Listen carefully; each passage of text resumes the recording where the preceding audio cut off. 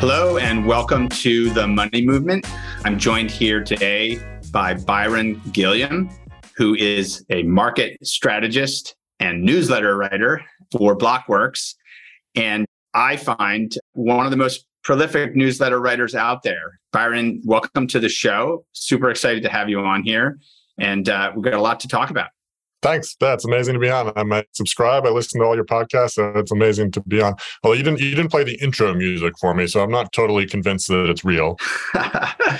It's great because there's so many ideas that fly around in the kind of crypto land. I likewise, there are writers and there are podcasters and others, and there's just such a plethora of information. And as I like to say, I've been in this for 9 years. I'm pretty far down the rabbit hole, but I actually feel like I only understand 1% of it. And so, which is, I think, a good sign.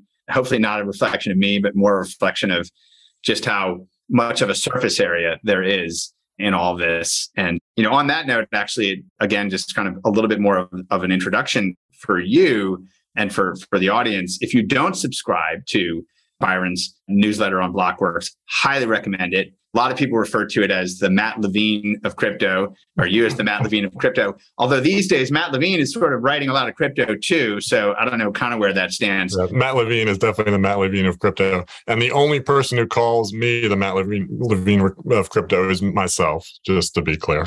I've seen that, but I think there's credence in that. So anyway, really have enjoyed your writing and your journey into this space. And maybe that's a great place to start. I'd love to maybe have you share a little bit of your journey into crypto land. And obviously in the newsletter, you touch a lot on, lots of episodes from your past and relate those to the here and now to just provide the kind of TradFi to DeFi context or whatever you want to call it. But just maybe take a couple of minutes and talk about kind of how you got here. Sure. Yeah. Well, I was an equities trader for about 25 years. Most of that was with a couple of large investment banks. Being an equities trader, an investment bank is like making prices to hedge funds and taking some prop positions and executing some orders. That doesn't really make me a banker, even though I worked for an investment bank. It just makes me a trader. But crypto people don't know that. My crypto native colleagues just assume that I know everything about TradFi because I worked in TradFi, and I've not so far disabused them of that notion. So I was a trader for a long time. I kind of was aging out of being a trader, and also trading is not as fun as it used to be. When I started, it was you just had to be faster than the next guy, and then by the end of it, you had to be faster than some computer, which is impossible. So equities trading was less fun than it used to be, and I was getting too old for it. So I was poking around for looking for something new to do. I got connected with Blockworks, who was looking for somebody to write their newsletter, and specifically they were looking for somebody who they thought could translate crypto for traditional finance people, and they thought maybe I could do that. Then I knew a little bit about crypto, I knew Bitcoin, I knew ETH. I'd gone down the Bitcoin rabbit hole in about 2015-ish, so I was semi-early to it. I unfortunately decided that it was not a good risk reward. Although I did buy one. I bought one Bitcoin at $2,000, and then I sold it a year later. I bought it just because I thought, there's the hard cap, 21 million. And then it forked off into Bitcoin Cash. I thought, okay, well, now there's 42 million of them. So that kind of ruined that thesis for me. And then I did the same exact thing with Ethereum. I bought some ETH. I can't remember how many. And then six months later, the Crypto Kitties thing happened, and it just completely halted the Ethereum blockchain. I thought, well, if this thing can't even process pictures of cats, then what good is it? So I sold those also, unfortunately. I think that was an even bigger mistake than selling the ETH. But that was the extent of my crypto experience prior to Blockworks, although I was interested in it. And so I've just been going down the rabbit hole ever since. Yeah, awesome. Well, I think as you write often, there's a lot of entertainment in all of this, but there are a lot of really interesting and sort of choice nuggets. Maybe we can pull on a few areas. As you got to spend more time and looking at things, I find in your commentary often you're kind of trying to reason about things and relate them. I'm curious, just stepping back, having been at it for now, I don't know how long is it? It's almost exactly a year. Yeah, it feels like about a year, right? From where you were then until where you are now, what are some of the biggest things that you've taken away, or things that basically you feel like you have stronger belief and conviction about than maybe you did when you started writing?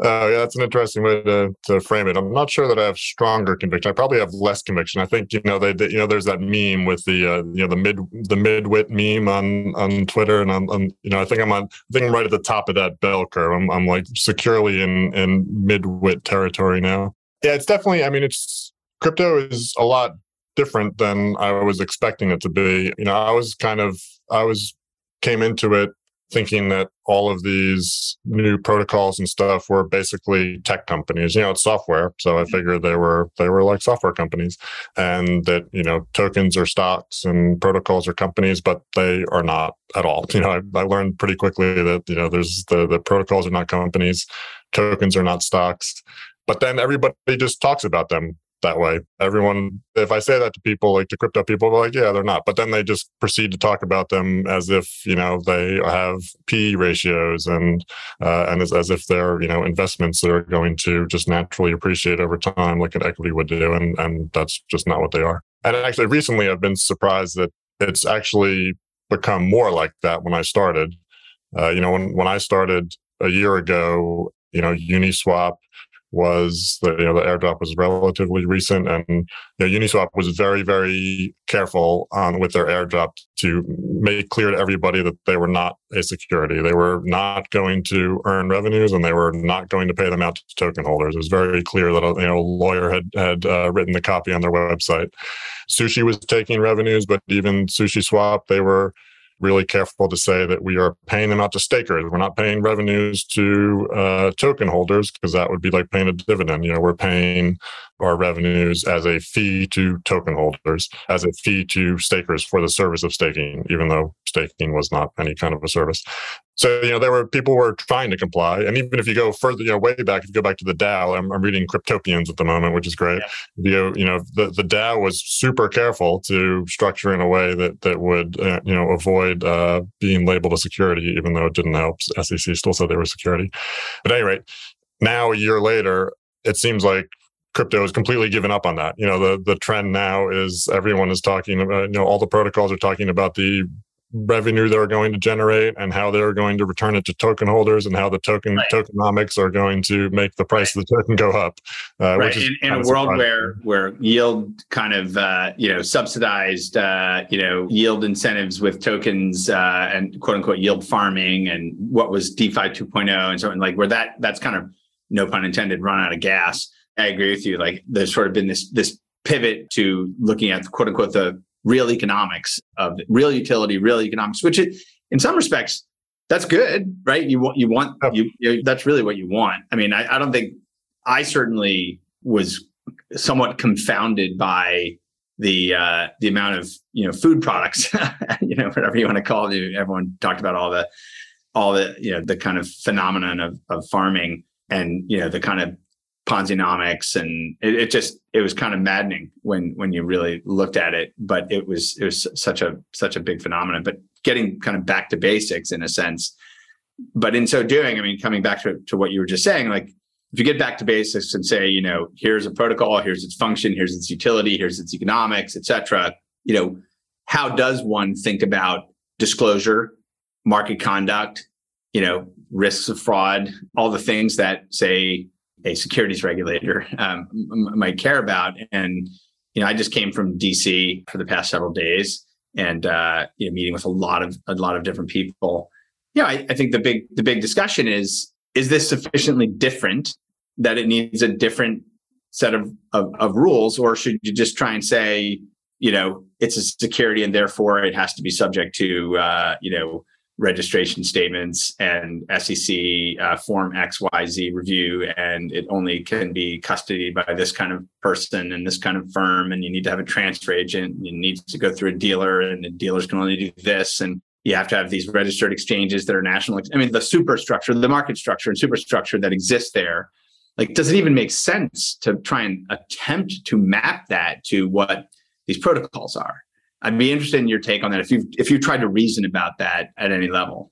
Yeah, well, I mean, the Howey test stems from case law that is from 1946, I think, and was about orange groves and whether orange groves or the management of orange groves were securities. So it's just it's very dated and it's very not applicable to crypto.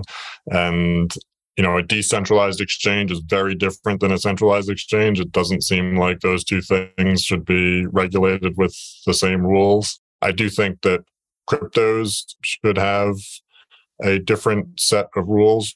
But on the other hand, like I was saying, cryptos are acting so much like equities that maybe they shouldn't. So, I definitely do not blame the SEC for thinking that basically everything is a security, because basically everything is acting like a security.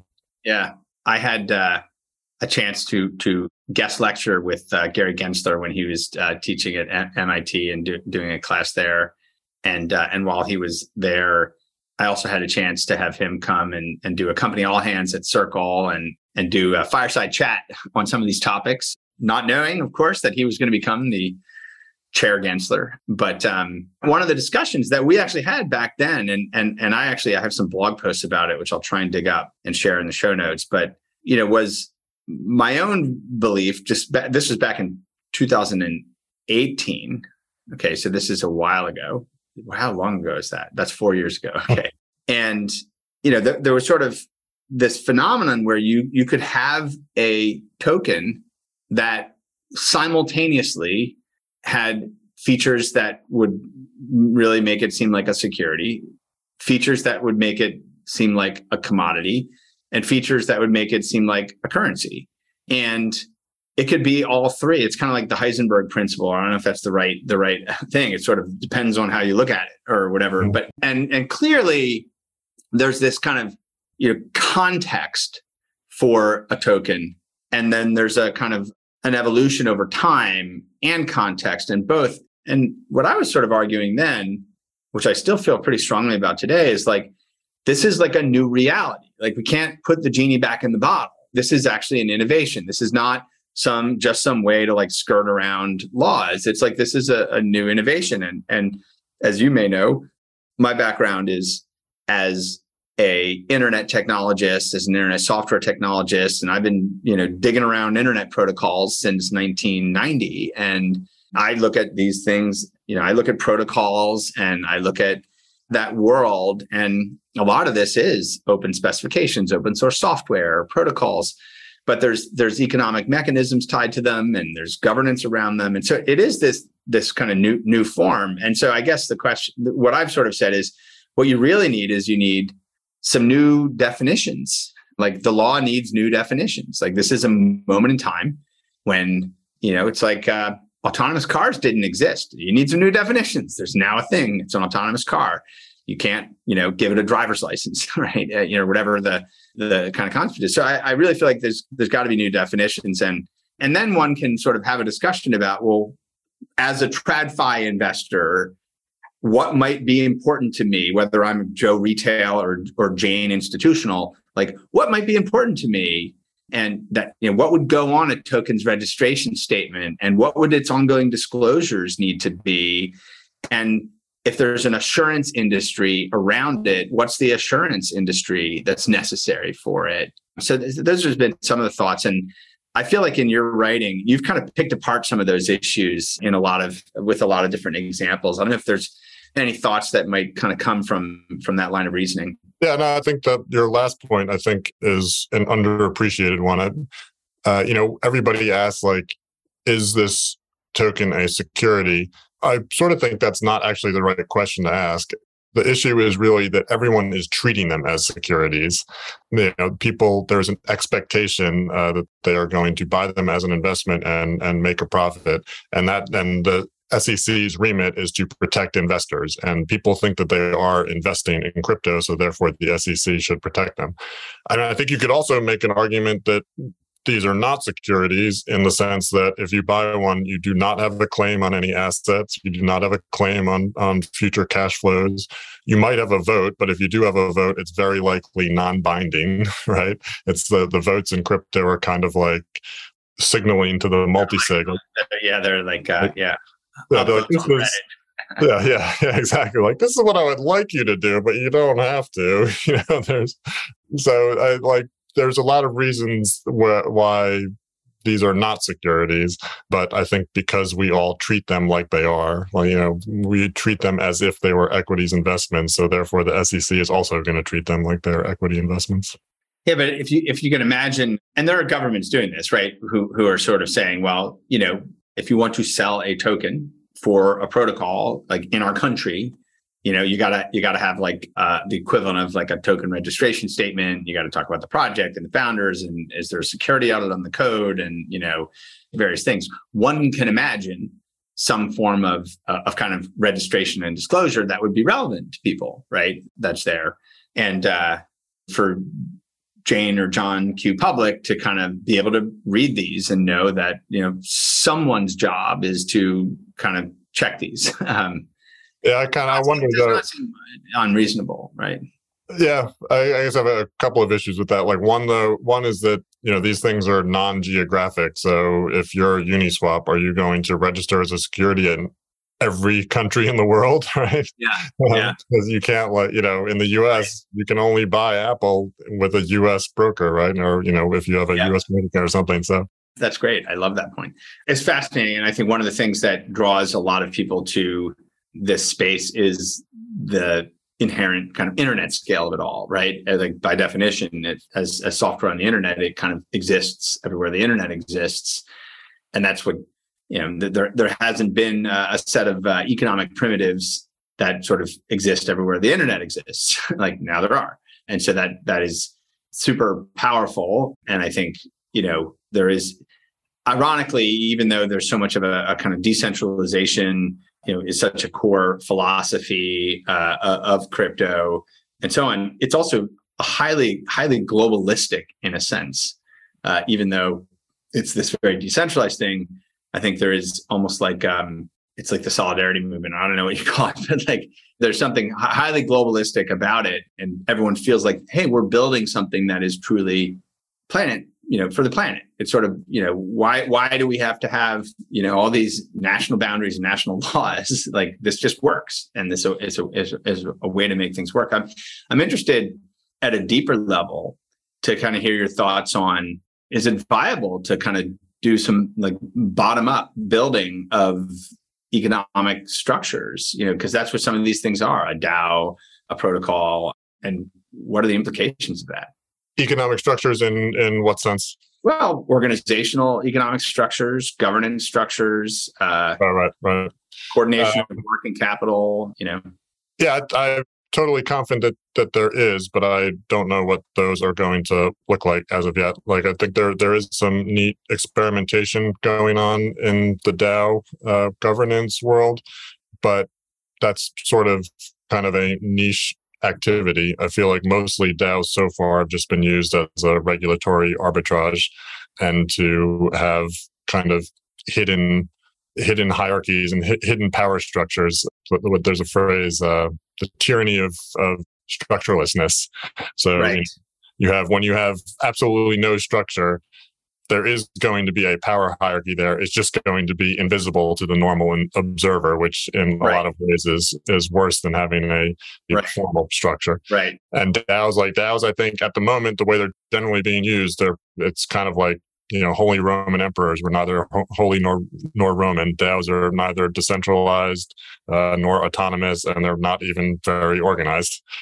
So I think there's going to be a lot of fascinating things that happen in DAOs, but if we just try to make them a new version of LLCs, then I think we're not going to get very far. I think they need to be new and totally different things. Yeah, I agree with a lot of what you're saying. There have been a lot of lessons over the centuries about how to create a corporation, whether nonprofit or for-profit, and how to have governance and bylaws and checks and balances. And there's a huge body of work that exists there, and there's a huge body of work in terms of delegation and decision making and all of this And so, at many levels, like, the kind of the flat DAO with a whole bunch of token holders, and then a treasury that's hanging out, in a Gnosis safe or whatever. Like, it feels kind of radical and empowering at one level, right? Like, oh my God, like we can do this. We can just like have a bunch of people connected with our wallets, and we're making decisions, and we're moving funds, and we're like, stuff's getting done, and there's worker bees, and there's there's this thing, and and no one signed any contracts, which is I think also part of the exhilaration. And it'd be interesting to sort of see what the I don't know if it's a standard deviation or a bell curve or what, but it'd be interesting to look at kind of demographics overlaid on DAOs. And I know a lot of really young people who are like, I'm in 7 DAOs. I'm like, wow, and I'm earning and I'm making a living. I'm like, why would I ever go work for a company? Because I'm like, I have all these DAO tokens, and I'm doing this, and they may not be doing that right now because the 99% drawdown or whatever it was. But like, there's a way in which that quote unquote economic freedom, which is a mantra for a lot of people in crypto, like that's a real thing. But I think many of your observations about what it is in practice are really accurate. I think I'd be interested in whether you believe that can there be really significant iteration on that, and can one imagine like more sophisticated forms of on-chain governance and on-chain treasury management and putting more of that substance in to do things. I am confident that there will be, but I don't know what it's going to look like. At the moment, I feel like the real use case for a DAO right now is when you have a protocol that is, finished software and it runs on its own. And if you want to change it, you can write some code and let everybody in the DAO vote on it. And if it's voted in, then the code is automatically implemented, right? That is like the very base case use for a DAO. And that makes sense to me. But in terms of like trying to build a business, like a lot of protocols say that they are trying to do, I don't see how that's going to work with the DAO. I just, there's a fine line between freedom and chaos. And I think it seems to me like from the outside, I've never worked in a DAO, but from the outside looking in, it seems like DAOs are very much on the chaos side of that line. It's, I read a lot about, all the stuff happening with Maker. Mm-hmm. And I just can't understand like how that's supposed to function. They don't even have a budget process, right? Like anybody can, anybody can propose an expenditure at any time. So it's just like a constant rolling budget process, right? And I imagine I would think that it would be incredibly frustrating to work there. I can't really imagine what that would be like, and especially for something like Maker, where you're trying to, have one foot in the real world with real world assets, and you are having to deal with contracts and lawyers and things like that. It just seems like a DAO is just not fit for purpose. Yeah, it's definitely a layer of complexity, a significant layer of complexity. But that's interesting. I'm very interested in how one might be able to build more durable institutional structures around on-chain execution and on-chain kind of models. I think there's, various ideas that get tossed around, implementing common law concepts in smart contracts and building tiered token models that more resemble classes of voting and preferred stock, and all these kinds of things. Coming back to are these securities discussion, but nonetheless, like using this to kind of mirror, maybe the wrong word, because I don't think the goal is to literally mirror exactly what a Delaware corporation is or what have you, but at least being able to kind of bridge to that world. Anyway, it's definitely a really interesting area. I'm just sort of interested, as you look at the market side of this and the markets side of this, behaviorally, there's a lot of interesting behavior in this market. Do you feel like this is kind of the same behavior that you see in the equity markets, or is there some other, I hate to use the word alpha, but is there some other essence to this market and how it behaves given it's like it's got this global retail participation, it's got memes, it has there's just a lot of other kind of things in it that you don't kind of get if you're, say, trading the, NASDAQ or Russell 2000 or whatever you're trading. Yeah, it's definitely different, and it's more different than I expected it to be. Like I said in the beginning, I kind of came into it thinking that these things were going to be like higher beta tech stocks because they were software, so it kind of seems logical. But that's not how they act at all. They're less trending than equities, which kind of surprised me. They're more mean reverting and less trending, which in hindsight makes sense because they're constantly issuing tokens for one thing. But they just do, they act differently than equities. I'm consistently surprised at how expensive cryptos are. Expensive is subjective in the crypto world, but you're talking about like fully diluted market cap type of measures of some of these things. I kind of came into it like thinking like, wow, there's this whole universe of things that nobody's paying attention to. So surely they're going to be really cheap, but they're not at all. Which is still confusing to me because the pool of buyers of any given crypto to me seems very small. Like how many people actually know how to use MetaMask or whatever? That's not that many, right?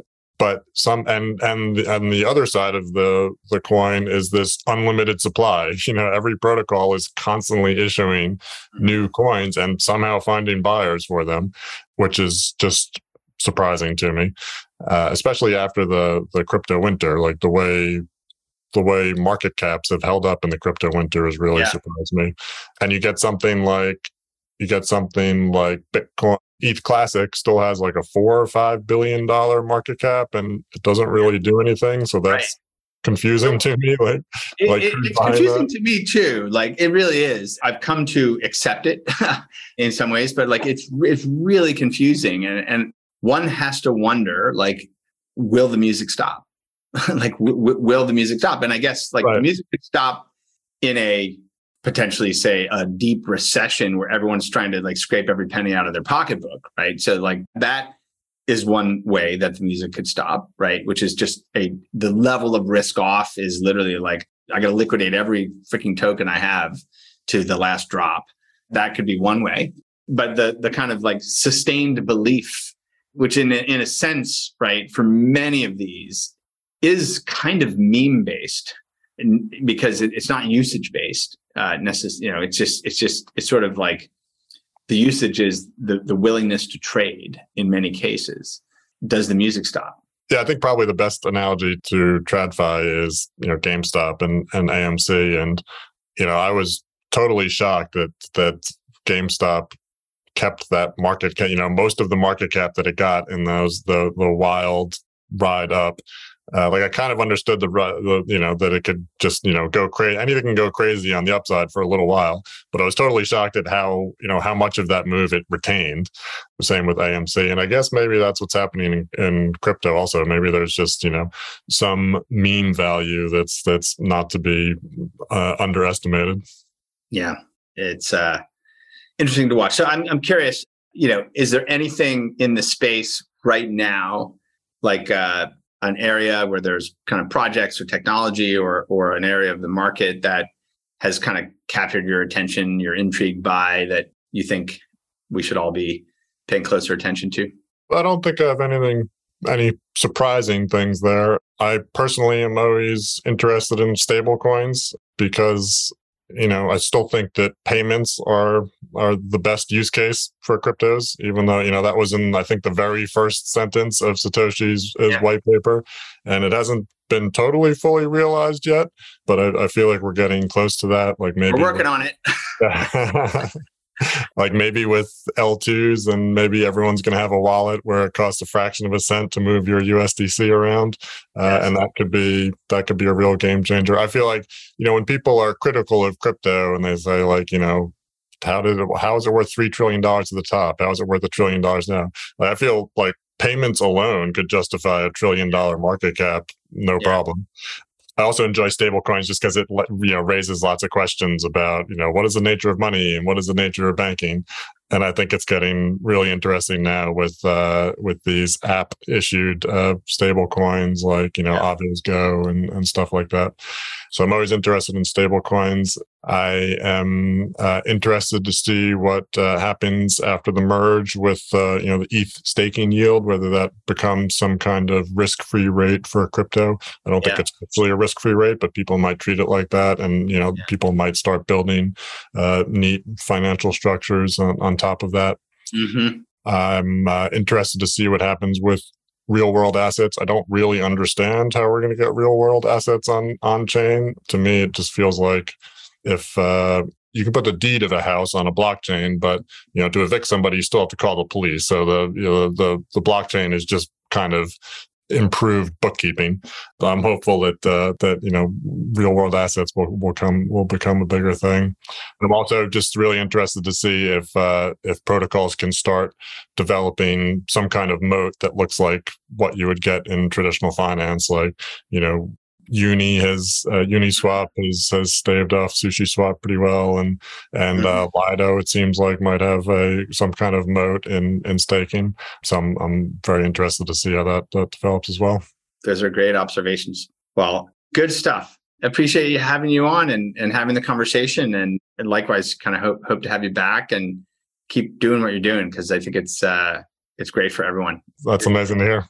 No, I think your insights are really, really strong, and I think benefit the community a lot. So, thanks for that too. Right back to you, and you guys do amazing work. I think Circle and USDC is realizing that original vision of payments, and it's really fun to see what you guys come up with.